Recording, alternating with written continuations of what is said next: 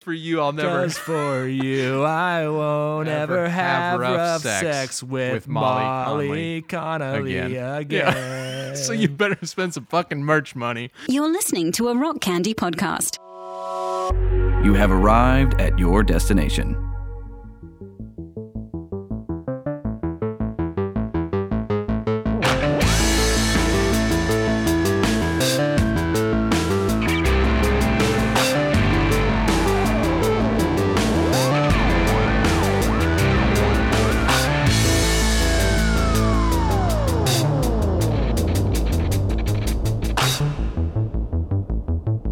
Okay, let's do it. I don't know. I'll start with a story. Okay, start with a story. That's good. That's good. So, when I was a young boy, You played my the silver ball? father, Oh, okay. Sorry. took me into a city to see a marching band. Yeah. And he said, son, when you grow up, Good. and Good. so on. Good, and so on. Yeah. And everybody who will get it has gotten it now. Yeah. So what I was going to say is I don't know what the hell we're going to call this episode. I don't either. I don't know. I'm not super clear on. I have some things I want to talk about, and this is going to be for. Yeah, go ahead. So for me, it's just like I'm trying to I don't know, take two things that are very important to me and just examine how they have crossed over for me. Yeah. Yeah. And maybe for you as well. Well, yeah, and I feel like part of the reason that talking about this overlap is reasonable for an episode of this show as opposed to just you and me talking, Yeah. off mic. Part of the reason is because there is precedent for the overlap. Like there are a few cases that I want to talk about, but so for those of you who are weird and somehow downloaded and didn't read the title of the thing, we're going to talk. I mean, what should we even call this? Punk rock and comics? My mom would probably do that. Okay, well, fair enough. So she's weird. That's fine. That's fine. Yeah. That's fine. Well, for those of you who downloaded it out of just sheer love of one or both of the hosts, that is unconditional and not because or relation to one of the hosts. I just came up with the name. Okay, good. Excellent. Comic books and punk rock hooks. It's done. It's rubber stamped. All my stalling was worth it. Yeah. Okay, so comic books and punk rock hooks. It's not bad. I like it. No, yeah, it's a little long. So we're talking over. That's true. I don't know how it'll fit. A little it on the lengthy. thing. We'll see what happens. But nonetheless, we're talking about the overlap between punk rock and comic books, and I don't even know how we want to jump in. I have a few people that I want to talk about. Yeah. And so maybe if we want to go person by person, we can do that. Yeah. Okay. Who do you want to start with? So I'd like to start with Gerard Way. Okay.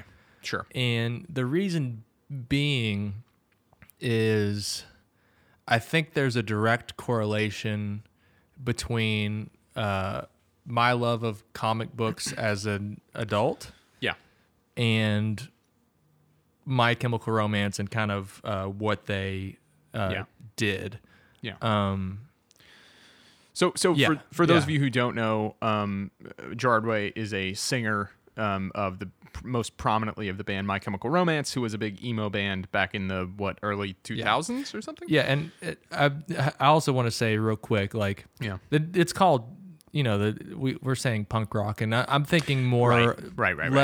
less of a music genre and more of a lifestyle. Sure. I realized when we were talking to Matt Langston on our pop punk episode in season 1. Yeah. I was kind of talking about thinking about an entire 10 years of just bands that existed under this larger umbrella. Yeah. And kind of realizing that I wasn't that I didn't have my finger on the pulse of specific subgenres at all. Uh-huh. Mm-hmm. And a lot of when you say punk rock, you don't think My Chemical Romance, right? Right. I mean, you don't think some of the other bands we're talking about either. True. But they all kind of stem from this kind of loud, emotional, kind of performative thing. Yeah. If that makes sense. Yeah, it totally does. And I mean, I understand like the point that My Chemical Romance is not a punk rock band. Like they're not, My Chemical Romance isn't Rancid or something. Yeah. But at the same time, there's no question that they're part of the family. Yeah. You know what I'm saying? Like that whole movement comes out Well, of. if you wanted honesty, that's all you had to say. I haven't listened to them in forever, and I need to go back and do that. I They're so good. Like this is one of those bands where, I will die upon the hill of this band. Yeah, like yeah. to me, it's like this is not a guilty pleasure of mine. No, I know they're your jam. Like, yeah, they're like they just check and so real quick they broke up several years ago. Sure. And then Gerard Way kind of went full force into like comic books and that kind of thing. Yeah. And they reunited in 2020. Mm-hmm. Yeah. And they announced a tour, a big North American tour this year. Obviously, 2020 happened. Didn't, yeah. But they played this show where they got back. And, Gerard Way, he's put on some weight. They're all kind of older. Sure. But I've watched like almost an entire concert of an iPhone with somebody up in the front row just waiting for like there's this big backdrop. Yeah. And just waiting for My Chem to come on stage. That's a good feeling. And the quality was terrible. The phone was moving all over. Of the video, yeah. Mm-hmm. Yeah, but I was sitting there watching this video and I kind of felt nervous. Yeah. Like my pulse picked up a little bit. Sure. And then then they started playing this like kind of intro track, right? Yeah. And then the curtains drop and there are these like 40-year-old Hell yeah. emotional dudes. Hell yeah. And I teared up. Absolutely. I teared up. Like this band was so important to me, you know? That's really fascinating. Like Yeah. I like this band, and I remember seeing them. I mean, I would even go so far as to say I really like this band. But they haven't meant to me what they've meant to you for sure. Sure. Yeah. And I also weirdly think that this episode is going to be nice and tailored to you and I, because this first, talking about Gerard Way is going to mean more to you, and then talking about Max Bemis is maybe going to mean more to me, or No, at least 100%. more to me in a different way. Yes. So And I think these are two guys that like they're like the perfect Venn diagram of you and me, I think. know. You know what I mean? It's very true. Yeah, absolutely. Yeah. So Gerard Way is sang for My Chemical Romance, incredibly important to a lot of people, especially our age, in the punk rock family for sure. But he also has gone on, like when they broke up or took a hiatus in 2013 or something like that. Yeah, it looks like 2013. And then they started getting back together last year. They planned a tour, it didn't happen. But between that time, he got pretty well known. It's not just that he dabbled in it; like he became a professional, to my understanding. Comic book writer. Right? And he actually, I guess, technically became a professional before the band broke up. I think like 2010 maybe is. I didn't write down any dates on this, but when he wrote and collaborated with. What was it? Gabrielle Ba, maybe? That sounds correct. Yeah, the Umbrella Academy. Yeah. But it should be noted that Gerard Way was an artist first. So his grandmother, I think his grandmother's name was Elena or Elena, which Helena, the song is about her. Oh, cool. But she always pushed him to like sing and dance and paint and do all of these kind of performative and artistic things. Sure. So when he graduated, he went to, I think, a School of Visual Arts in New York. He's from New Jersey. Yeah. And then after college, he went and was interning at Cartoon Network, pitching cartoons. But he had also interned at like Vertigo Comics, and so he was an artist. Yeah. He went to and you may have just said this. I may have missed you saying this somehow, but he went to art school, right? Yeah, visual arts school. Yeah. And then so he was interning, doing all these internships in New York City, and he was like, "This is what I'm going to do." Yeah. And then while he was at Cartoon Network, 9/11 happened. Yeah. While while he was in the city, and it shook him. Like it shook the world, you know. Yeah.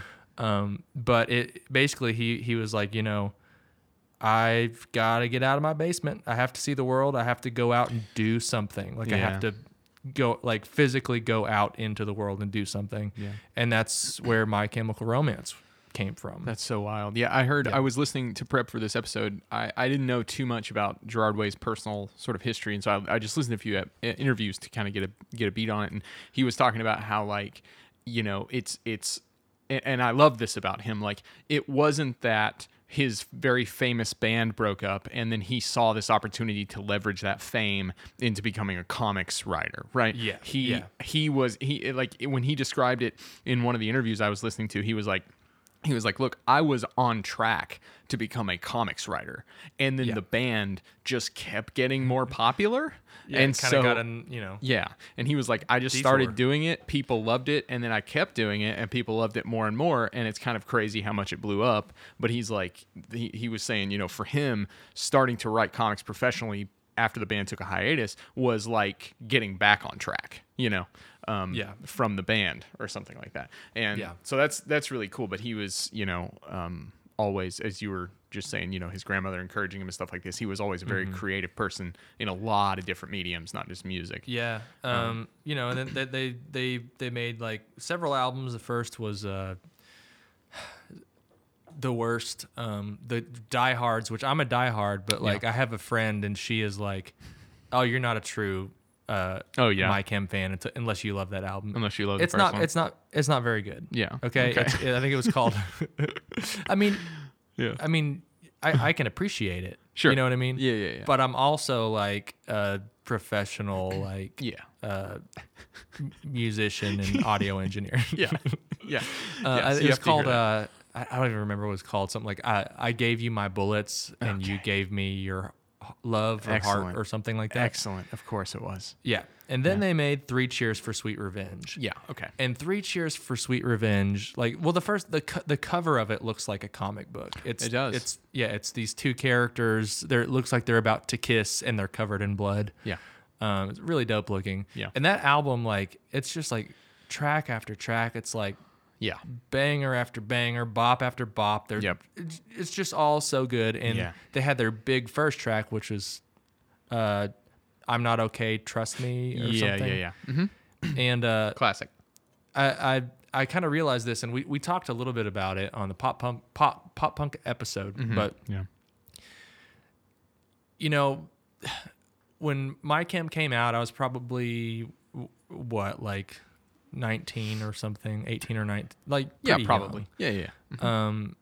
And a lot of the things that they did with the band was also like a lot of visual art. Yeah. So that first song, I'm Not Okay, it's like, it's kind of like a grandiose sounding pop punk song. It's like more than, right? It's like, it's like anthemic, it's performative. Yeah. But the music video was like this kind of summer movie. Oh, that's and right. These kids in high school. Yeah, and they had like school uniforms, right? School uniforms. Yeah, they were characters, and then at the end, there's all these kind of like jocks, and then the nerds, and then at the very end of the big build up at the end of the video, they collide in like a battle, like 2 lines running at each other, and then it's over. Gotcha. So like, it feels like a movie, but it feels like the thing that's great about comic books, and to me it's like you can do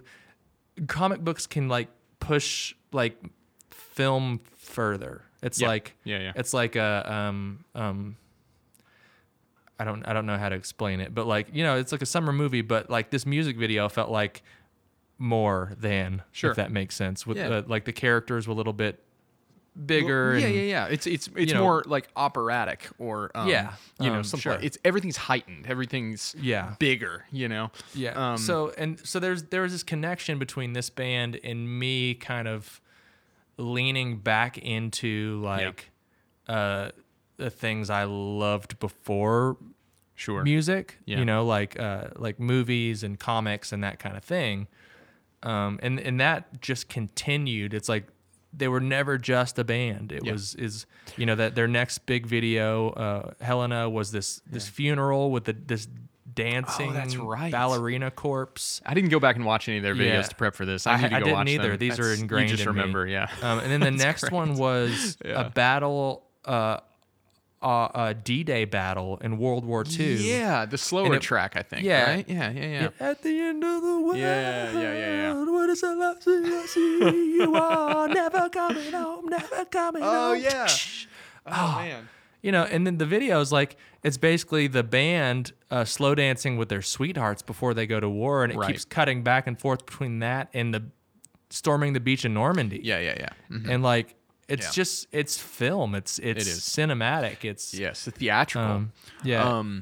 And I think that's, this goes to one of the interviews that I was listening to him speak about as well, where he was talking about, he did some speculation on like the overlap between comics and being in the band and stuff like that. And he was saying like, he was glad that the guys he was in a band with would let him indulge in some of the same artistic output that he would do in comics. Like, he mentioned, like, he never wanted to be the band who was just wearing hoodies, just out there playing the songs and whatever. He was like, I'm thinking about Alice Cooper. I'm thinking about all these sort of big stage show, sort of theatrics type bands. And he talked about always wanting to do that with them. But then after Sweet Revenge, the Black Parade, like the whole album was a kind of concept album about dying. Yeah. Mm-hmm. And they wore these black marching band uniforms on tour with it, and like all the videos kind of exploring different parts of that. And it's arguably one of the greatest albums of our time or our generation. I'm gonna end up listening to a lot of them this week now that we're even talking about this. You really need to. I need to. It's been a while. The Black Parade was one where I listened to Three Cheers quite a bit, and I sort of left it for Black Parade. Sure. Like I didn't dislike it at all. It just something about it didn't click immediately into place, and so I didn't dig into those B-sides as much as I would have. I feel like for me it was kind of the opposite, where I like Three Cheers quite a bit, especially the videos. I'm like, this band is something special. And then the Black Parade came out. I'm like, oh, is this what my parents felt like when like they discovered Queen? Right. Or when they first heard Bohemian Rhapsody? Is that what they felt like? It had some Queenie sort of influence to it, right? I mean, especially the opening of that one track. But like, I understand how that would seem like more of a culmination of what they could potentially offer, because it's like Black Parade, at least my memory of it, seems more like a cohesive piece than does Three Cheers. You know what I mean? Yes and no. Okay. I feel like it probably I can see it feeling like that, but once you really dig into it, it's like musically it's not necessarily. Musically, like, one of the like Teenagers versus the Black Parade. You know what I mean? Good call. Yeah, I'd forgotten about Teenagers. Yeah. And there's this one track on there that's like I Don't Love You Like I Loved You Yesterday. It feels like just like an adult band playing and like it sure. I don't know, it's hard to say. Like, it harkens to like other like kind of more classic rock and roll genres at times. Which is part of the reason, honestly, like those forays into different stylistic outputs is part of the reason that calling them a punk rock band sells them a little bit short. It's not it's not Green Day's Dookie that they're making. Not to say that that's bad, that's excellent, but So I could talk about the Black Parade for an entire episode, but I'm not going to do that. The next album they did was the album that really hit home for me. Like, oh no, I want to be a visual artist. This is the one right before the hiatus, right? Isn't it? I was thinking this was the last one they did right before they stopped. The album's called Danger Days and the True Lives of the Fabulous Killjoys. And it's a concept album. They explore other kind of like, actually right before this album, they did a cover of Desolation Row for the Watchmen movie. And that it's really like leather jacket sounding punk rock, but with Gerard Way's voice, which is pretty great. Yeah, it's great. And I think that it almost feels like that inspired Danger Days a little bit, because Danger Days it goes even more full on, like we're wearing leather jackets now. Yeah. Okay, this is less operatic, and now it's like leather jackets, rock and roll, but also like synthesizers. Yeah. But most importantly, these characters living in the desert shooting laser guns. Yes. At Grant Morrison. Yes, at Grant Morrison, right? So it's like this album is a comic book splash page. It is, yeah. And it's, I remember the video, at least one of the videos. I don't remember which song was it for. Na na na na na. Yes. Yeah. Na na na na na na na. Yeah. And they're all costumed up. They're all in superhero costumes, right? And as you said, Grant Morrison's in the video.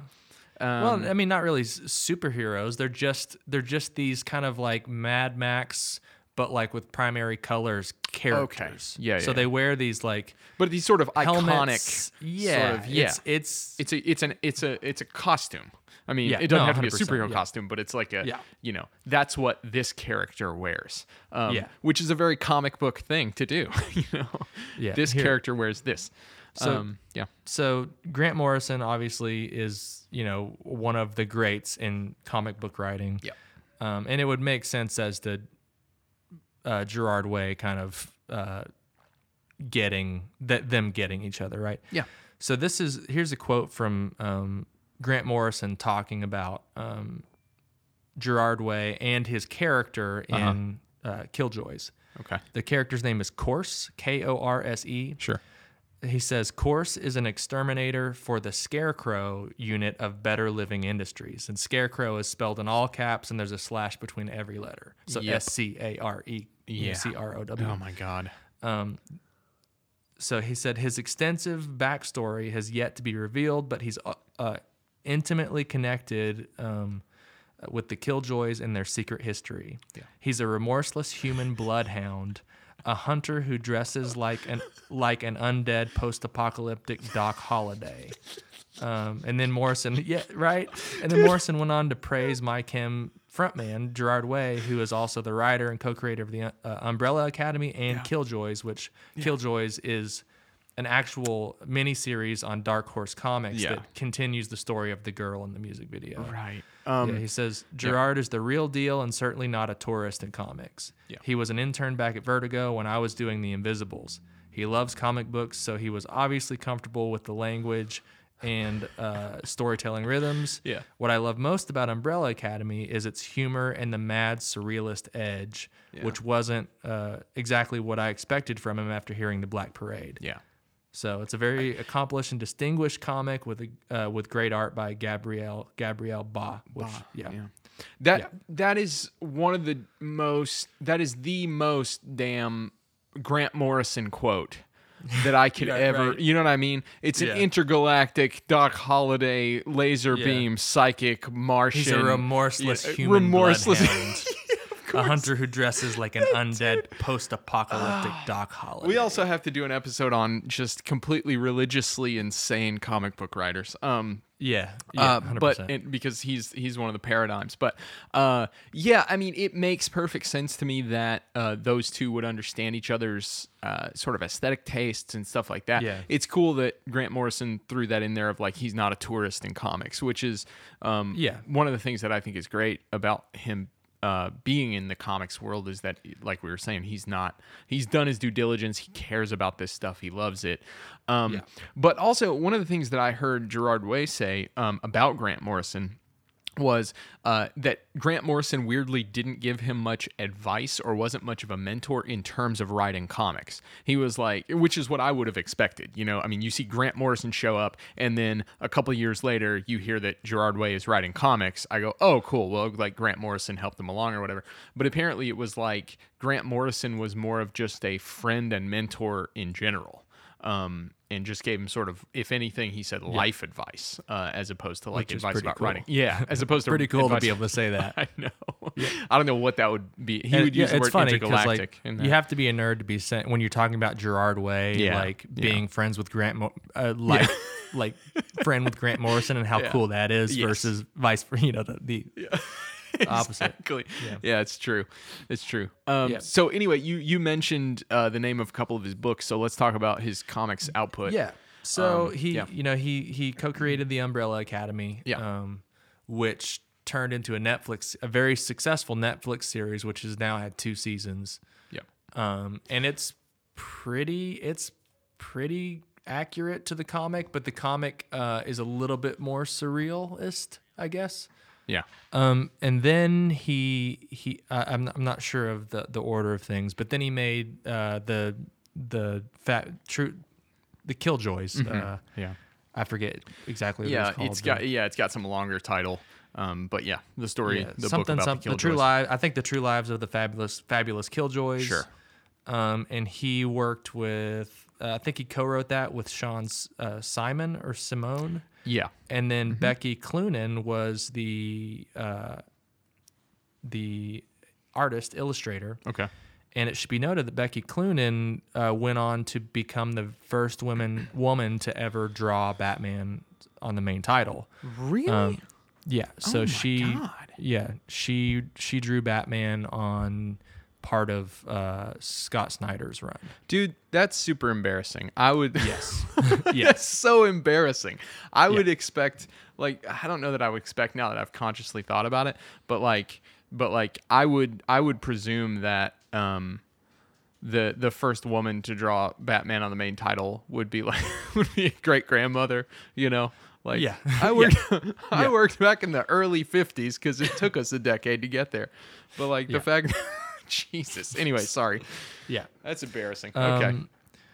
But I think one of his biggest accomplishments thus far in comics was co-founding basically an imprint of DC Comics called DC's Young Animal. Young Animal. Yep. Which I think started in like 2016. And is that? Do you know if that's a nod to something? I didn't come across anything. I'm not sure. Yeah, I don't know. I mean, obviously, my brain went immediately to like, what is it? Animal Man by Grant Morrison. Like, he did a run on Animal Man. I mean, but probably something like that. Yeah, I don't know. The name fits. The name is perfect, though. Somehow, the aesthetic of that name is perfect. Yeah, it's like a part of DC Comics that kind of focuses on more mature readers, I guess. Yeah. But also still very kind of like a juvenile kind of feel, Young Animal. So it's like mature readers, but for younger people. Sure. If that makes sense. Yeah. And Gerard Way wrote the Doom Patrol on that's right. that kind of. And there's there's as I was looking into Young Animal, I found a title that I really want to check out, which is and I'm going to get the name wrong, but it's something like, is it Mistress Chaos or something like that?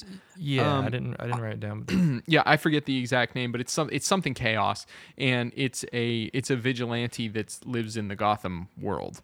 That is on the Young Animal imprint. And I was like, ooh, I would like to read that. Yeah. I also really like the fact that I heard him talk about like his sort of process for putting together Young Animal and how he sort of pitched it to Jim Lee and the other guys that were there. And he was talking about how what he wanted to do was go and find old characters that no one was using. And like he wanted to use Doom Patrol and then use these old characters that were like out of the game at this point, and then like revamp them and do new things with them. And I was like, God, that's so cool.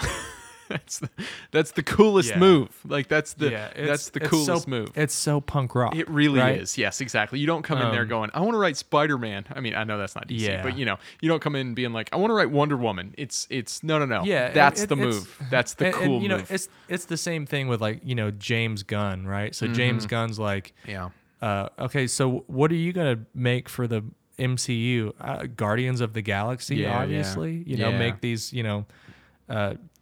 very like lesser known characters and make them pop or whatever, which is super smart because you don't have to worry as much about the already sort of pre-stamped tendencies or expectations of the characters. You can do things that are outside of the box a little bit more. And I actually haven't read Gerard Way's Doom Patrol, which I definitely need to. I haven't either. I need to. Yeah, for sure. So that's kind of his in a nutshell.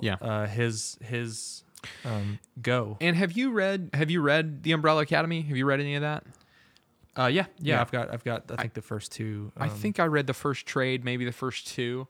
I remember enjoying it, but I remember it not like knocking my socks off. And I don't mean that in any sort of negative way. I just meant like I read it and I was like, oh, that's good, But I didn't know if you like read it and loved it, or if you were like, yeah, it's good. no, I did. I read it kind of probably 10 years ago at this point. Okay, yeah. And I was in that kind of phase of like Gerard Way's writing comic books. Of course. This is cool. Yeah. Yeah. You know, it's this idea of like, you know, punk rock was for like the kids who didn't, you know, and you know, Yeah. of course Blink made it mainstream, right? Yeah, And right. Green Day made it mainstream, but Yeah, like yeah. it's still this idea that like, oh, this is mine. Yeah. And It's a you know, little comic different. books Yeah. comic books have gone through the exact same thing where Yep. it's like growing up, it's like, you know, my dad knew everything about all the comic books and the characters in the series, but like nobody cared. No. He really cared. Yeah. And because he really cared, and I found this connection between the things that he loved and taught me to love and, you know, rock and roll. Yeah. Yeah. It was like just a big imprint on me, I guess. Yeah. For sure.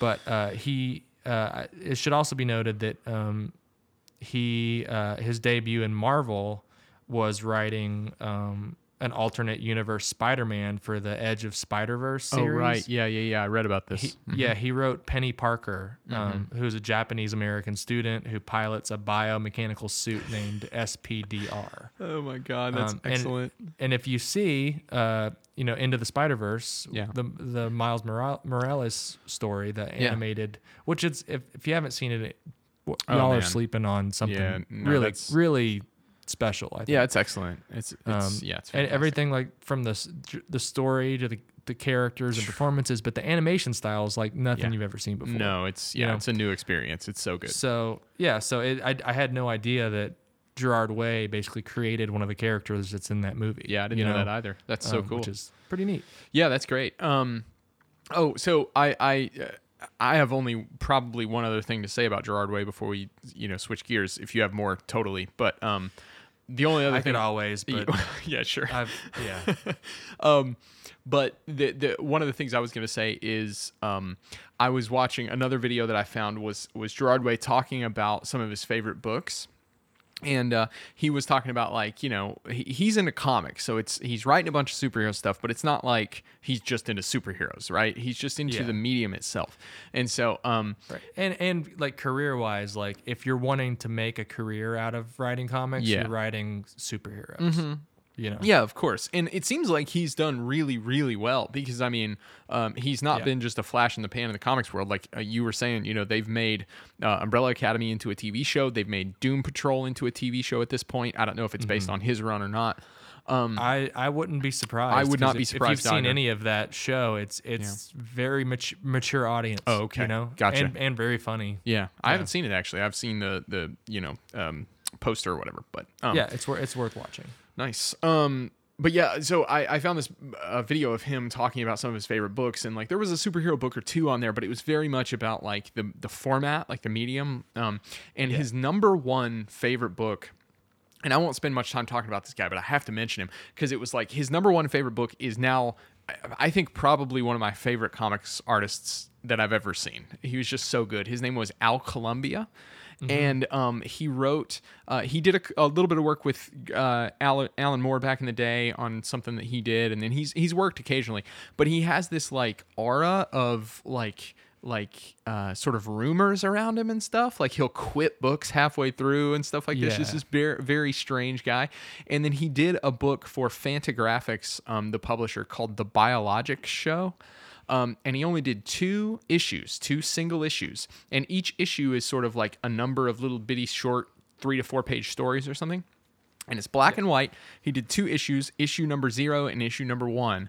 And it was released however long ago. And I looked them up on eBay, and they're like $100 to $150 each just for the single issues. Wow. But it is super. It's like Eraserhead, Thomas Ligotti style comics. Yeah.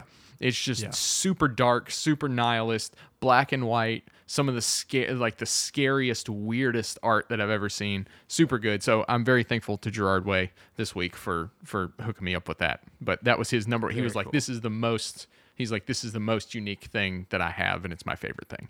And I was like, you have fine taste, Gerard Way. So, Yeah, and he went on to marry the bass player from Mindless Self-Indulgence, Lindsay, Oh, really?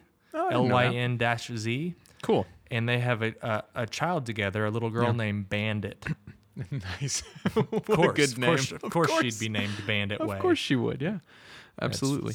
Super dope. Well, before we take a break and switch gears, I do want to bring up something that I'm not even sure that you thought about, and that I almost didn't think about, and then just it barely came to mind. And this is a third person that we can draw this line with, which is Claudio Sanchez. I did think about Claudio. Did you? Okay. I did, yeah. So do you want to talk about Claudio now? Do you want to take a break and come back? I don't want to spend a ton of time on him. Yeah, we can a little bit. Because So I think what's interesting about Claudio is... So for folks who don't know, this is the singer of Coheed and Cambria, who is another band that's in this sort of broader genre family. Yeah. I was actually pretty into Coheed. Yeah. Very they, good. They were very good. Again, for me, it was like, I like this, but it wasn't like, oh my God, Coheed. Oh, sure. But I know people who did feel that way, for sure. Yes, that being said, Coheed's the type of band that did see some mainstream success, but I think the super fans of that band are, it's kind of more cult status Absolutely. or something, if that makes sense. So, Claudio was making these albums, these concept albums, and then releasing comics along with those albums. And I actually never read the comics, so I was going to mention this, but I don't know that I have much to say about it. Yeah, I don't have a ton to say about it. They definitely are one of those groups who have cult status. Like, people love them, and I remember listening to them. Listening to like In Keeping Secrets of Silent Earth 3 and Second Stage Turbine Blade. They had these like grandiose, epic names for their stuff. Yeah, and it was all sort of intergalactic themed and all this kind of stuff. And he made it pretty clear that there was this narrative that this was spelling out. And I remember thinking, and this was before any of the comics had been released, and I remember thinking that in and of itself was super, super intriguing and cool. Yeah. Like the fact that you could try to piece together what the narrative was by reading his lyrics and all this kind of 100% didn't have to. No, you didn't have to. No, the music was good, but if you wanted to, you could dig in and try to piece things together and figure out what's what. And it always gave me like the feeling of whatever narrative he was trying to gesture toward in all those songs always kind of gave me the feeling of like an anime or like a Final Fantasy type thing. Sure. And I don't know why that was. Just sort of a grand sort of space opera kind of. Yeah, just it's more. It felt like a dirty kind of fantasy. Yeah. Like there's definitely rusted metal, but it's still fantasy. You know what I mean? Sure, yeah, absolutely. And so I did read part of one of his books, and I want to say it was called The Armory Wars, and I'm not sure, or was it the Bag Online Adventures? I don't remember. Honestly, I don't remember what it was. It was a trade that one of my old roommates had and let me borrow. And I read it, and I just have to be honest, I didn't think it was good. Sure. Like, Claudio's never going to hear this. He's a wonderful... he's also like... You don't hear about him working in comics. No, either, you don't. Right? Yeah, you really don't. He may be like one of the pictures that I found of him. Like his picture on his Wikipedia when I looked him up is him at New York Comic Con. So sure, yeah, maybe he may be doing I need to work look more into his stuff for sure. But so that's my only experience with it. But I just didn't want to. If we're doing this topic, we have to at least mention him because he is another. And person I will say, that's doing that. I've seen Mike Hem twice live, and I've seen. Coheed twice. Yeah. And very different experiences. Yeah. First of all, I saw Mike Hem shortly after Three Cheers came out. Yeah, that was when I saw him with you, I think. Yeah. We saw them. I think we saw them in Nashville. Did they? It was at Rocket They opened Town. for like Fall Out Boy. Open for Fall Out Boy, yeah. Mm-hmm. Yeah.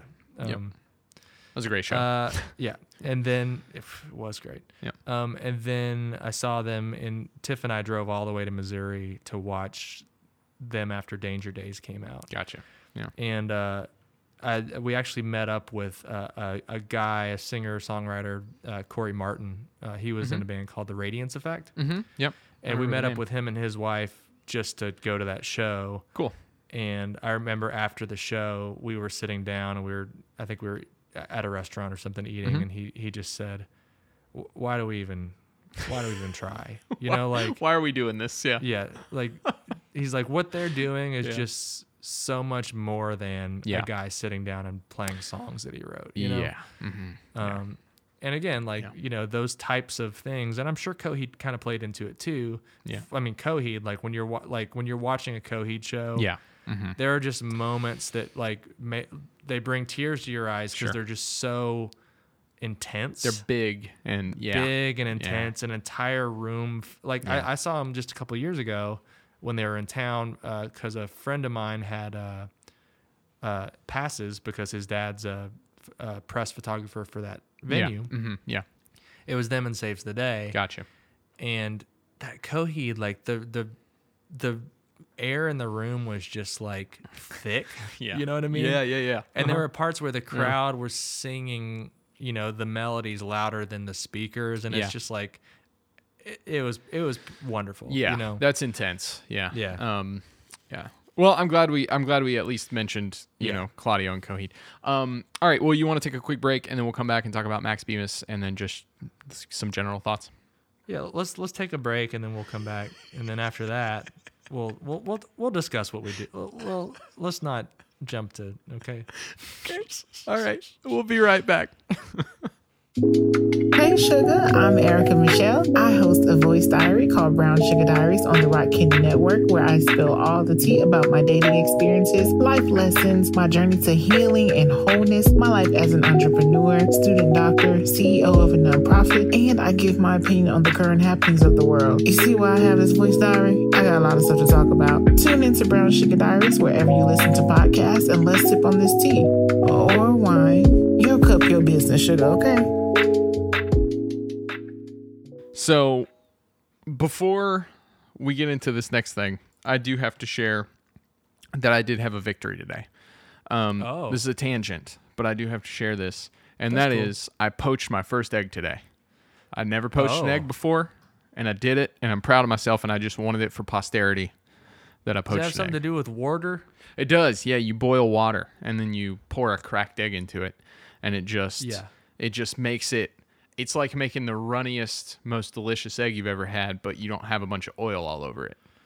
And so then you can put that on some avocado toast and have yourself a dangus party, you know? Huh. So. Wow. That's all. Who would have thought about that? That's all. We're back. That's not apt at all, but I was thinking about it during the break. All right. Yeah. So. It's good to think. It's good to think sometimes. Sometimes you can't help it. So. Yeah, sometimes. Let's talk about the other guy we're talking about. Yeah, let's talk about music and comics. Yeah, let's talk about Mr. Max Bemis. Mr. Bemis. So as we were saying in the first half, I think this is going to be sort of an inverse where Max Bemis is going to mean things to me that he probably doesn't mean to you. And I don't know that he means more to me. I don't know that he means more to me. I just feel like I like him for slightly different reasons than. I mean, there is a huge overlap, but it's just it's a question of emphasis. You know what I mean? Mm-hmm. Yeah, if that 100%. Makes sense. So Max Bemis is the singer of a band called Say Anything. Band is maybe a generous term. Yeah, I feel like it probably started out more as kind of a band. Yeah. Well, actually, no. I think is that wrong? I think it was like a Dave Grohl Foo Fighters thing. Is it? Okay. Like, that's right. He tracked most of the stuff early on, right? Is that kind of what... Yeah. Yeah. I don't know if it was Is a Real Boy or whatever they did before or whatever he did before Is a Real Boy, but there's a thing about that album that feels like everything's coming, like even the drums and the guitars, it feels like they're coming out of the way he spits words out of his face, yes, right? He does. Like in that way, he plays the drums and plays the keyboard and plays the That makes a lot guitar. of sense. Yeah. Yeah. There's I mean, I know at least for some portion of his professional musical career, he's been doing that because there's a line in one of my favorite songs, and I may misquote it a little bit, but the gist of it is he's talking about himself, and he says he's going to hire 5 skinny, better-looking men to play guitar parts he'll never play again. Yeah. And I'm just like, so he just plays the guitar for the record, and then when he goes out, he hires young, attractive boys to be in his band. Totally. So, which I've seen Say Anything. Yeah. I think twice now. Yeah. And yeah. Oh, have you Yeah, only seen him that those 2 tracks. times? We saw him twice together. Oh, you were with. I was with we you were both together. I was with you time. 2 So, of the yeah. times. Yeah. Yeah, I've only seen him those 2 times. Okay. Yeah. The first time Although we saw him, I do have a Max Bemis story that's. Oh yeah. I saw him. IRL. IRL, Yeah. and it was in a really strange context. Oh, interesting. Kind of. Are you We'll saving get it? there. Are you- okay. Yeah, All I'll right. save it. It's Save it. it's All right. nothing. It's nothing big, but Cool. I think we have to cover more ground first. Sure. So he's the singer and various other things. I mean, he's the main creative force of Say Anything. They came to prominence in the sort of punk scene with Is a Real Boy. Yeah. In 2000 and I didn't even look it up. I should have. Yeah. Well, I was jamming that album a lot whenever I was in college the first time. Yeah.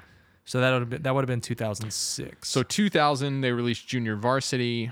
First full length was Baseball in 2001. 2004 was Is a Real Boy. yeah. So I'd have my old iPod, the white one with the circle click buttons and all. I would just jam Say Anything in my headphones outside of the lecture. Sure. And then wait for it to start and then just walk out. Then walk away. That was my first go at college. That's just so funny. Say Anything and just them making me feel things enough to where I'm like, I can't go in there. Yeah. Right. Right. That's great. Yeah, I guess. That book, that record is, I mean, it's and it's not punk rock at all, right? not really. No, it's I don't know, not in not terms at all. of genre.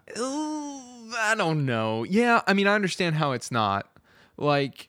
It's like it's melodic It's and melodic. floaty, Yeah, and it's complex, and it's sort of in the instrumentation but and things like the that. attitude, It's the sure. attitude. Yeah, it's Yeah. the attitude. It's the. Yeah. I mean, all the way down to the fact that he enunciates like he does makes it feel punk rock. I mean, he has an entire.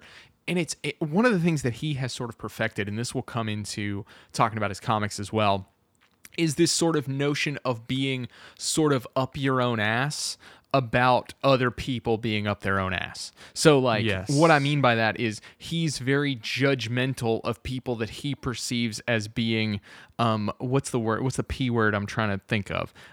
Not prestigious, but pretentious. Thank you. Yes. Yeah. Pretentious. He's like he's pretentious about people who are pretentious. Yes. This is one, and you see this. I mean, the clear winner for this category on Is a Real Boy is Admit It. Which is one of my favorite songs of all time, but it's just him shitting on people who he thinks are fakes and frauds and sellouts and hipsters. Yeah, And he's doing it from a rock record he's making in Brooklyn, which is yes. Yeah. But he's so self-deprecating though throughout the process. That's true. And there's also like, he mentions this a lot in some interviews, but he comes from a Jewish family. Yeah.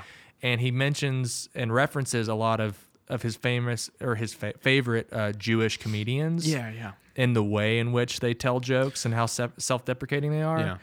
And you're not going to listen to a Say Anything record and not laugh. No, it's like it's all true. it's also incredibly serious and pointed, but not serious at all. And you can laugh at it, but also like feel his anger, and then also be like, So I think for me, in 2005 and 2006, when I was listening to this first, I think that at that point in my life, listening to Say Anything was a little like taboo, maybe. Okay. Coming from like a churchy kind of background. Oh, I see. Yeah. And Max Bemis, I'll also say this, there have been, and like you were talking earlier about the comic artist or the writer, there have been a lot of rumors about Max. There's like, this idea of almost this kind of like edgy character. I don't know. I don't know what I'm trying to say. No. Just, I know what you're talking about. I mean, Yeah. he ended up like there are a lot of stories Yeah. about Max Bemis. And so Say Anything is, at least at this point, on hiatus.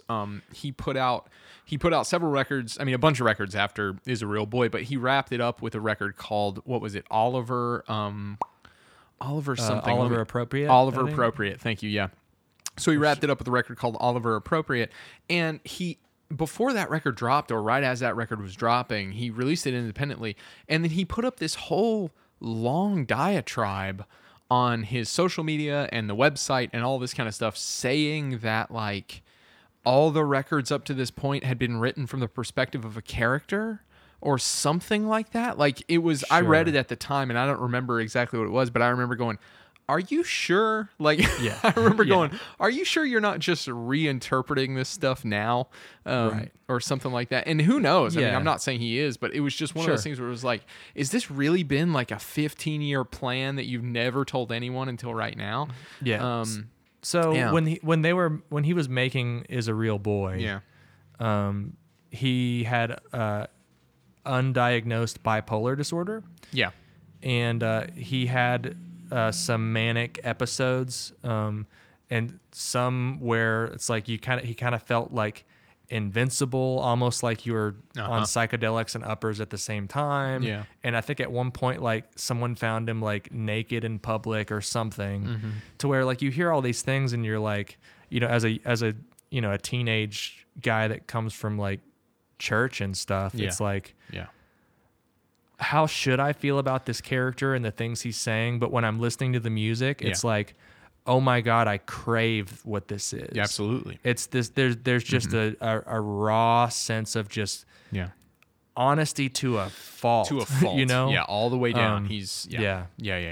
and I think it for me, it was like a total, like almost like a drug. You know what I mean? Yeah, It was yeah, like, yeah. And that's one of the, it's funny because like I was very into Is a Real Boy after that record, and we'll talk about his sort of mental health issues because that plays into his comics, but after Is a Real Boy, he put out In Defense of the Genre, he put out a couple other records that I kind of lost touch with. Like I didn't, when I listened to them, it was like the things that are the most exciting, like I like all Say Anything, but the things that are most exciting for me are the sort of spitting, angry, but also self-depreciating, sort of admit it type stuff. And I felt like that stuff sort of got lost in more of the just interesting, complex instrumentation and songwriting and stuff like that, which I can appreciate, but doesn't sort of rev my engine in the same way. Yeah. So I lost track with him until Hebrews came out, which was a record he put out later. So it was in Defense of the Genre, which I want to say he actually. That was like a double record or something. I mean, it was. I remember buying it at a Hastings and being super psyched about it. Like, I feel like there was wasn't it every lots record? of. Yeah. Huh? No, I think we're saying the same thing. Yeah, lots of featured. Yeah. I was going to say, artists and I think every one of those songs has someone from, because I mean it's called In Defense of the Genre, so like Tom DeLonge was on that record somewhere. Haley from Paramore was on that record somewhere. Like all these people. I think Gerard Way was on there as well. Yeah, wouldn't so surprise just me. all probably anybody he could get. Yeah. After that, he made an album called Say Anything. Okay. And it was actually like probably the height of their mainstream success. Yeah. And the record sounded the record sounded like it. Yeah. It sounded great. Yeah. And I was actually a big fan of it. Big surprise. Sure. Right? Yeah, sure. I want to say one of the singles I actually still sing probably weekly. Yeah. I Hate Everyone Upon This Cursed Earth. Yeah, that was a great song. I'm always singing, like, still to this day, I'm always singing that. I hate it's like, Sure. it's funny, but like, I kind of feel that way too. Yeah. Well, and that's what he's good at, right? It's like you can read it He's like the Adam West Batman show. You can read it on the surface where it's like, no, I hate everyone, and then you can read it as this tongue-in-cheek, self-depreciating thing. Yeah. You know, I hate everyone upon this cursed earth. yeah, of course, it's very tongue-in-cheek. So I grew a few hairs where the sun don't shine. Yeah. I gotta listen to that again too. Yeah. But anyway, yeah. So I missed out on those records. Like I listened to them later, and I like them, but they didn't sort of do it for me. Yeah. And then in 2014, or he put out like an early rarities thing between that sort of B-sides and whatever.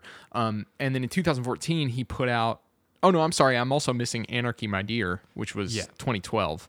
Yeah. Do you have thoughts about that one? Anything? So after the self-titled record, I kind of fell off. And I picked it up a little bit more with Hebrews. Yeah. And then I fell off again. Sure. Yeah.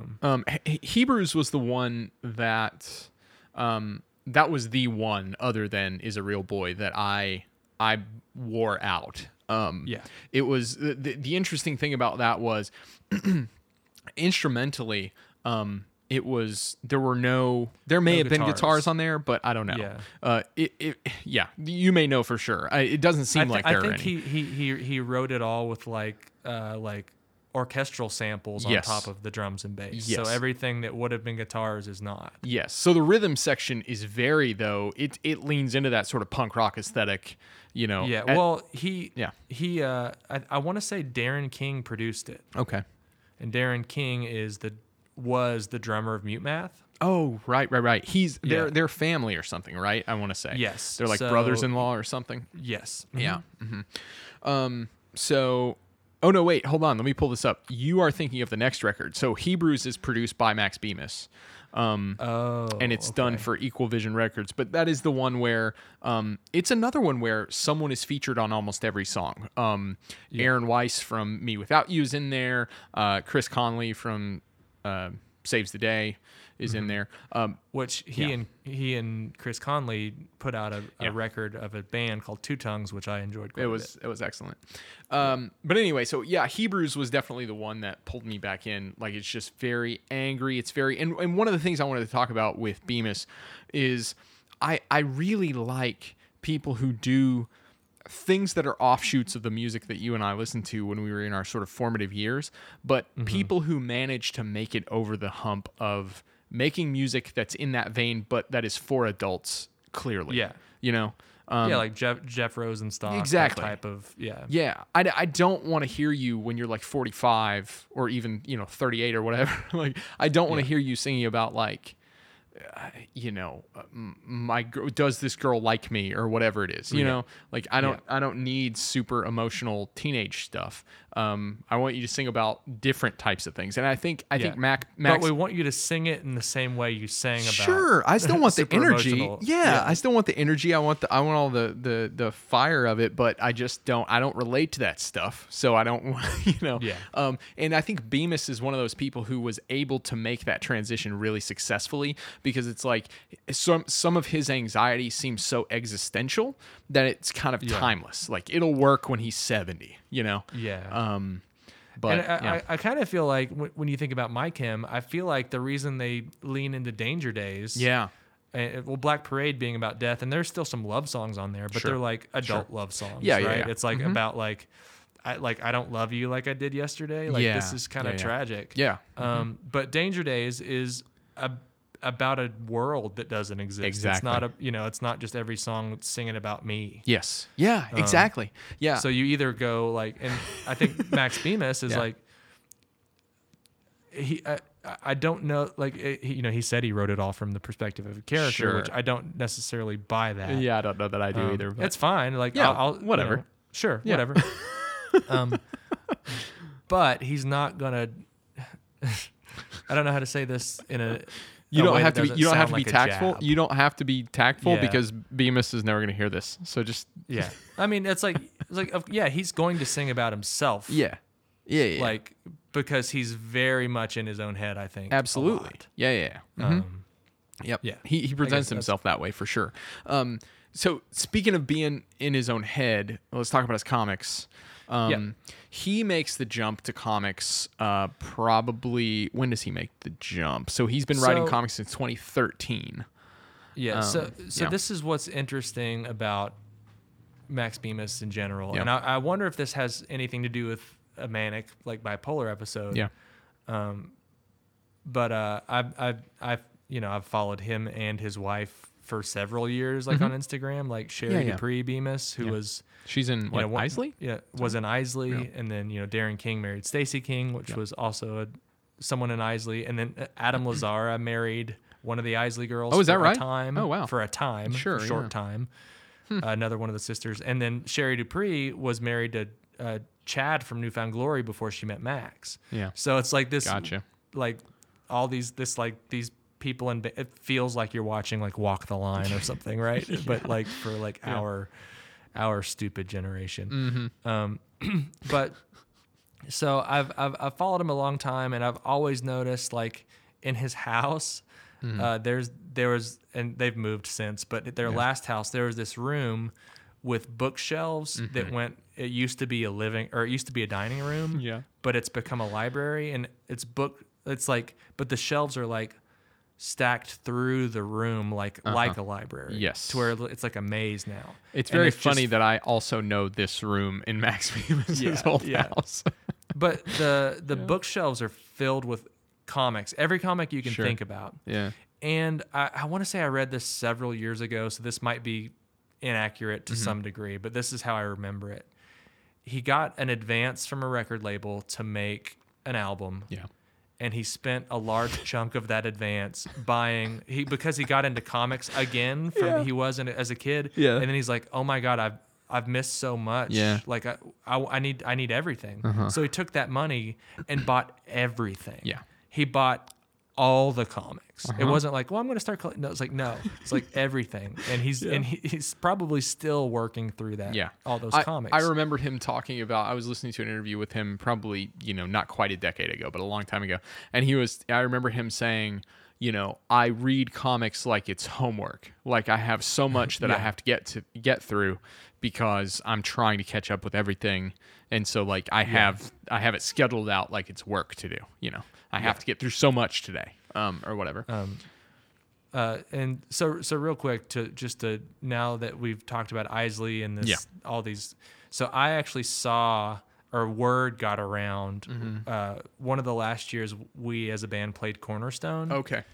Isley was headlining. Oh wow. Okay. And word got around that Max Bemis was wandering around Cornerstone in a hoodie. Yeah. And I saw him. Oh, that's great. But it's so interesting because it's like now he identifies as like a humanist, but also like a Jewish Christian, right? But like a spiritualist, intellectualist, kind right? Of, it's a lot of things. Sure. I feel like a lot of that is just like his wife comes from a very traditional Christian background.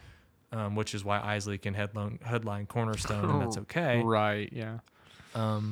So he has to sort of incorporate that in some way, or at least figure out how to deal with it or something. Yeah. And I think it's just trying to like connect with the person you care about. Sure, of course. Yeah. But she seems very like, I hate to use this word. She's like a secular style Christian, probably. Like culturally sort of, it's a gross word. I know what you mean. I don't like. That's a fine word. There's nothing wrong with that word. It's fine. Okay. Look, hold on. It's not gross in the sense that like that I have to like differentiate the two. Like because like she's normal. She's not. She's normal. She's yeah. normal. She's just a regular person. Growing up, secular was of the world, which was kind of a bad word. Yeah. And I'm like, I don't want to use it. Well, no, that's like what I was going to say. The opposite of a bad word. I was going to try to help. I was going to try to help you with that word because, like, that word is not actually a word from the Christian subculture. Like, it's not a word. It's not a Christianized word. They're just, they used it when we were growing up to mean bad. Yes, exactly. So that's where I saw him. I saw him. That's cool. Just wandering around Cornerstone in a hoodie. Yeah. And at the time I was thinking like, oh, this is edgy. Yeah. He's at Cornerstone. You know? Stupid. That's too funny. God, kids are stupid. All right, so in 2013, he starts writing comics. He doesn't come at it from the same sort of direction as Gerard Way, where it's like he was on track to write comics. It's more like he's been a long-term fan, from my understanding, and then he used that as sort of a way to get in there. But he does seem... You know, the thing I like about both of the guys that we're focusing on is both of them seem in their respective ways to be very sort of careful and respectful about the fact that they don't want to seem like they're leveraging their fame in other areas. It's not a handout. It's not a handout. Right, yeah. Exactly. And so, like, he announced that he was going to do a 4-part limited series with Boom Studios in 2013 called Polarity, which was his first thing. And I actually yeah, go ahead. I got those in singles as they came out. Oh, for real? Did you read them all? Yeah. Yep. There was only 4. Yeah. I have them. I looked tucked up away and somewhere. I got and read 2 of them for this, just so I'd have a sense, because I'd read Umbrella Academy and I wanted to have read something of Bemis's. Yeah. And but anyway, so Polarity is about a hero who suffers from bipolar disorder, but it also plays into the fact that, like, he is, a super person when he's manic or something. When he's manic. Yeah. So he's like this hipster kid. Yeah. I won't even say he has sassy bangs. You know, he's like, who he used to be. Sure. But kind of what I said earlier, Max, when he would get manic, especially before he was kind of diagnosed, he's like, these episodes felt like you had superpowers. Yeah, it's like, It's like it felt like you were just high on drugs without having taken any. And, you could kind of get into some trouble if that goes kind of untreated. Yeah. But, the idea was, what if like untreated bipolar disorder was actually a superpower. And when you started to get manic, you could actually use those powers, whether it be for good or not. Yeah. So this guy finds out, like, an issue or so in that his therapist actually knows that he's that he's super and is, involved in watching him or something like that. It's pretty cool. I'm going to finish it. But I could also very much tell that it's written by Max Bemis. Like, some of the verbiage he uses, if he had put them into a sort of tempo or rhythm, could have been just, say anything lyrics in some of the early stuff. It's that thing where, like, it's the same thing with, like, Tarantino or Kevin Smith. When someone has, like, a voice, a narrative voice, like, I gravitate towards it just because it feels unique to that voice. It doesn't feel like they're trying to do anything other than what naturally sort of comes out of them. And I think that's attractive in art for sure. He describes Polarity as the fusion of a Woody Allen movie and Spider-Man. That's interesting. But, like, dark. Yeah. It's dark, but he says it's really kind of more of a comedy than anything. But at the same time, it has lots of, like, pathos, however you say that, and exciting moments. So it's not completely just silly. I mean, I liked that book a lot. I haven't read a ton of his stuff. He started writing he wrote primarily for Boom Studios. I watched a couple interviews of him talking about stuff and talking about. I think after that he came out with Evil Empire. Okay. For Boom, right? Yes. I always wanted to read that, and I've never gotten around to it. I think I have a couple issues. Oh, do you?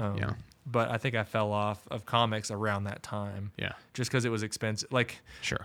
Doing week to week is and I'll say, like, when I stopped listening to Say Anything, it wasn't because of Say Anything as much as that was a time in my life that you probably remember where I kind of rebelled against anything musical that wasn't like instrumental to, like, a score. Interesting. I was so I remember that. I was so just burnt by my experience. Sure.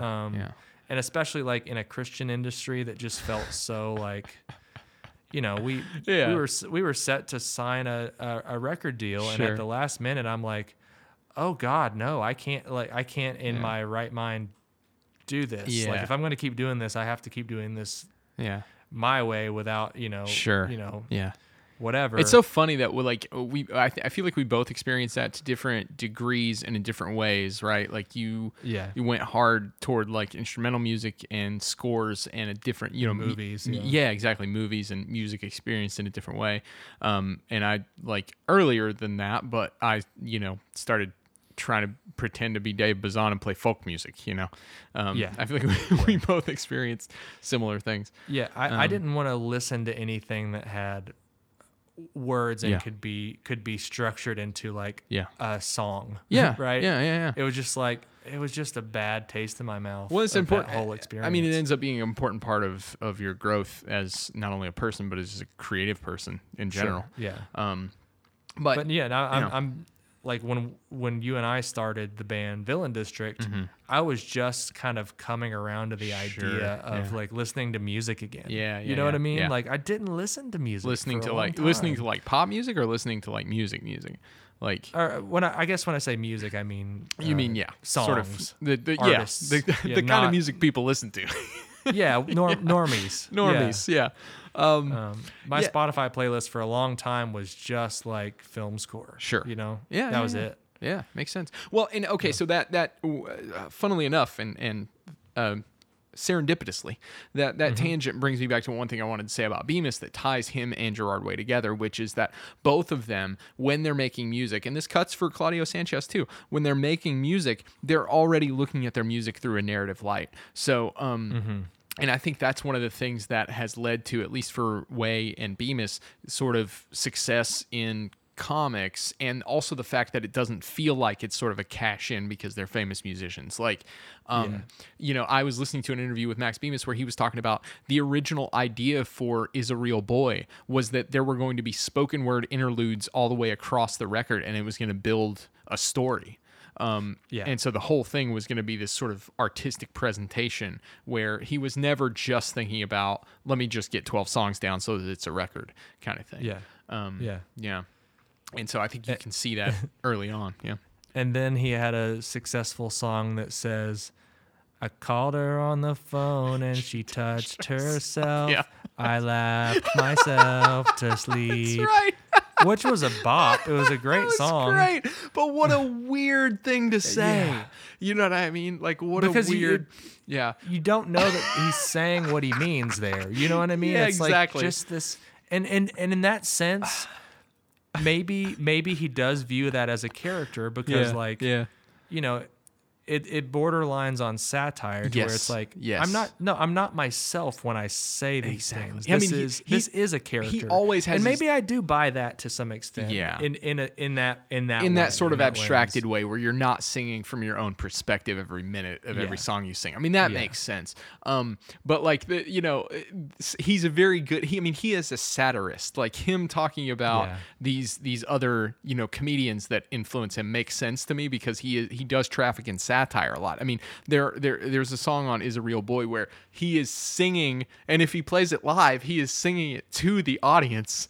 Where Molly Conley? Yeah, where the line is, "You goddamn kids, it better be gracious with the merch money you spend. Because for you, I'll never. Just for you, I won't ever have rough sex with Molly Connolly again. Yeah. So you better spend some fucking merch money. Yeah. It's so good. Yeah. If you guys haven't heard Is a Real Boy, if you listen to it and you don't like it, do some looking in the mirror. But if you haven't heard it, just go indulge in that album. It's so good. And this is, early on you can see the seeds of. And I think the thing that makes him very successful in multiple areas and the thing that makes Gerard Way are very different. And I think you can see their different successes in how they diverge from being a sort of teen rock band. Because Gerard becomes he does fantastical things. He's singing about this Grant Morrison-y world.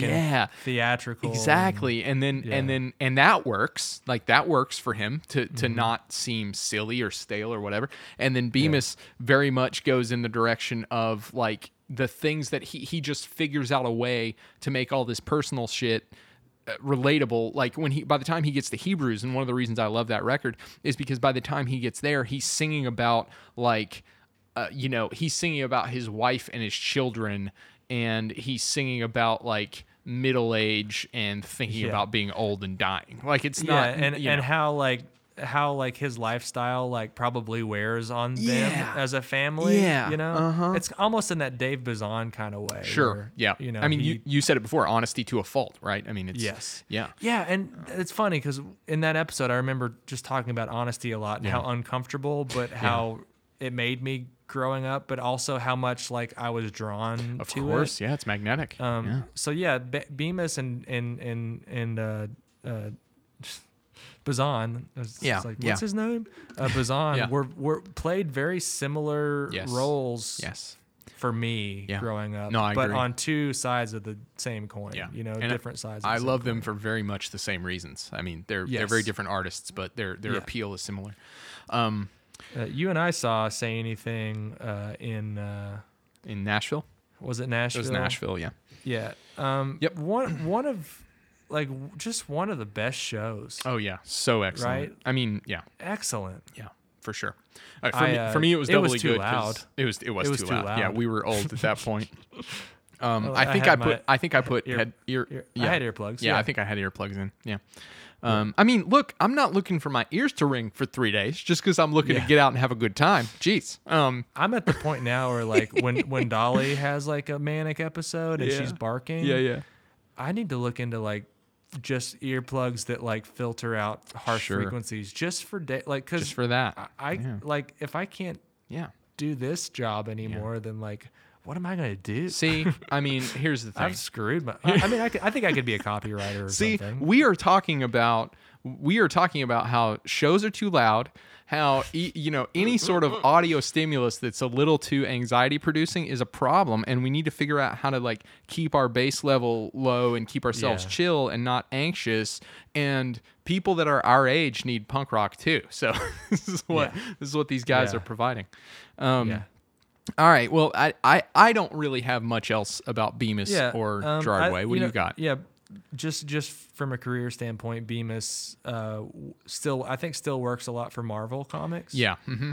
Yeah, he switched over to Marvel. He wrote for Moon Knight for some time. That's right. Yeah. He wrote an X-Men book called X-Men Worst X-Man Ever. Yeah, sure. Yeah. I want to say he wrote I think he wrote some Spider-Man where Doc Ock and Spider-Man like trade bodies. That sounds really familiar to me. Is it Superior? I don't know. Yeah, maybe Superior. Maybe Superior, something like that. So comics folks can tell us. But like, and people who aren't comics folks, like that sounds like an impressive thing. He's writing Spider-Man. Oh, for sure. Marvel, Yeah. So he's. But yeah, I want to say his and Gerard Way's careers still look very different in the sense that My Chem was on top of the world when they quit. Yeah. Like, they weren't like, people aren't coming to shows anymore, we should stop. Yeah. They went out on top. That's true. Like, it wasn't trickling away. It was like, we're done. And part of my emotional reaction to them, starting, playing that show on that iPhone, like, I think they may have been playing one of their earlier songs, but it's like, I didn't have any closure, you know? But for Max Bemis, he is working for Marvel Comics as probably a freelance writer. Yeah. Still releasing music here and there. I want to say one of his main like money makers though is Song Shop or whatever. Song Shop. Yeah. So he and Sherry, mainly him, but she'll hop in sometimes. Yeah. You can pay X amount of money. There are different tiers of what you get. And you basically give him what you want him to write the song about. Yeah. And he'll write a song for you and record it with one mic, one performance.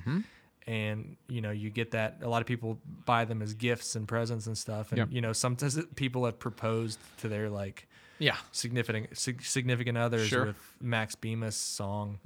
But I tried to do the math on it one day, and it seems like an incredibly like mentally exhausting thing to do. It does, writing so many songs and so many lyrics. But like, with the different tiers of money, like I want to say he could like and that's what's great about now versus then is like now bands can survive on Patreon. Yeah. You know what I mean? Where if you have a very loyal, even small fan base who are willing to give you X amount of money a month, even if it's a small number, like you can make a living doing that. Yep. Like you don't have to be on the radio anymore. No, you don't. So, the whole Song Shop, economics have changed, and he's been doing that. I mean, one of the interviews I was watching with him, or it was just sort of a personal vlog. It was him talking to his computer or something, but it was from August of this year, so it was like pandemic, whatever. And he mentioned having done the Song Shop for a decade at this point. So that's been a huge. That's been a main source of his income. Yeah, it's like song shop season. I'm taking X amount of people in, and then you have, I'm going to record those songs over the next few months. That's and then, right. Then we'll do another wave kind of thing. But for sure. So definitely My Chem was a much bigger band, and I'm sure Gerard Way still makes a good amount of money on what My Chem did. Sure. But My Chem coming back in 2020 very well could be a financial decision. Sure. Absolutely. Yeah, it could be. So, all right. Well, you want to rate these fellas and this concept overall? Yeah. Cool. Let's do it. Let's do it. All right. So we're going to rate, what was it? Comic books and punk rock hooks. Yeah. Comic books and punk rock We're hooks. going to rate that. Yeah. You want to go first? Go for it. If you got it. Yeah. I rated all 10. Excellent. Okay. We'll say 10. We'll say 10 creator-owned titles. Oh, I like that a lot. Okay. Yeah. You know. It's the things we're talking about is just part of my DNA. Yeah. Like totally. And I don't hate myself. I'm a 10. Totally. Yeah. There you go. Y'all. You know, guess. I'm gonna be completely unoriginal. I'm gonna say 10 too. What the hell are we even? Why why would we? Yeah. I mean, go home. Go home. You're drunk. Come on. I'm gonna rate it 10 out of 10. What's this beat? I don't know. Hold on. Let me turn my mic so you can hear it. It's this beat. The punk rock beat. What is it? Is that the punk rock beat? What do you call it? It's if it was like doom metal, it would be a blast beat, but that's not that. Yeah. That's like snare on every 8th or 16th or something like that. I don't know what that beat is called. It's the beat that, like, when you start a punk rock band, you have to make sure that the drummer can do that. Has to be able to do that one. And if not, then it's like, oh, well, we're not legit, so we're going to have to move on. And here's the thing is, I had a couple parts in one of the songs that I recorded recently that did that, and I had to figure out how to do it on drums, and it is not, like, it's not a joke. Like, I couldn't do it. I got a facade of that beat going, but it is not that beat. It's a lie. It's a lie to my core. So... it's a skill. I hear you. All right. Well, I didn't say this. Welcome everybody to the Common Creators Podcast. Yeah. Welcome. Thanks for listening. Welcome home. This is our episode on punk rock and comics, or whatever the hell we end up calling it. We're a double production. I usually say dual. We're a dual production of both the Destination Nation Network here in beautiful Louisville, Kentucky, and also of Rock Candy Recordings out of Asheville, North Carolina. So go to both destinationcomics.com and also rockcandyrecordings.com for all sorts of cool stuff. Rock Candy actually has a new podcast that I think we've had a commercial for the podcast, but we haven't mentioned it, which is Brown Sugar Diaries, which is good. And then they're going to have more podcasts coming out. Destination Nation has classics, including Animation Destination, which covers all things animation. So go check those out, whatever. Let us know what you want us to talk about. Common Creators Podcast at gmail.com, Common Creators Podcast on Instagram, all that kind of stuff. I mean, in terms of panels and punk rock beats and, anxiety and theatrics, would you say that you concur with this? Divide and concur on this one, bro. I like that a lot. All right. Thanks for listening, everybody. See you next week. Bye. See you the next time. I laughed myself to sleep is the best.